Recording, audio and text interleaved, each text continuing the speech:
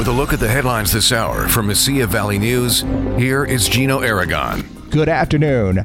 The Las Cruces Women's Health Organization is preparing to open its doors to provide the people of southern New Mexico and the surrounding areas access to abortion care. According to the Sun News, the clinic is moving to Las Cruces from Jackson, Mississippi, where it took a central role in the U.S. Supreme Court case that ultimately resulted in the overturning of Roe v. Wade. On Tuesday evening, several hundred anti-abortion organizers gathered at a rally next to the planned location to protest the clinic's arrival and talk about the next steps for the pro-life movement.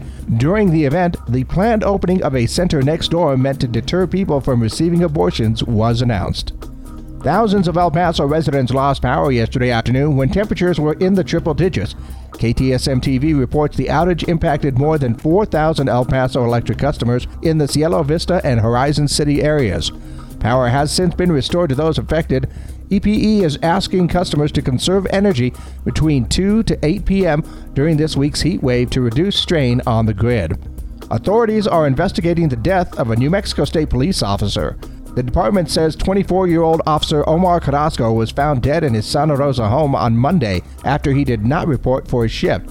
Investigators say an autopsy has been performed, but there was no obvious signs of foul play to Carrasco's body. He had graduated from New Mexico State Police Recruit School just over a month ago.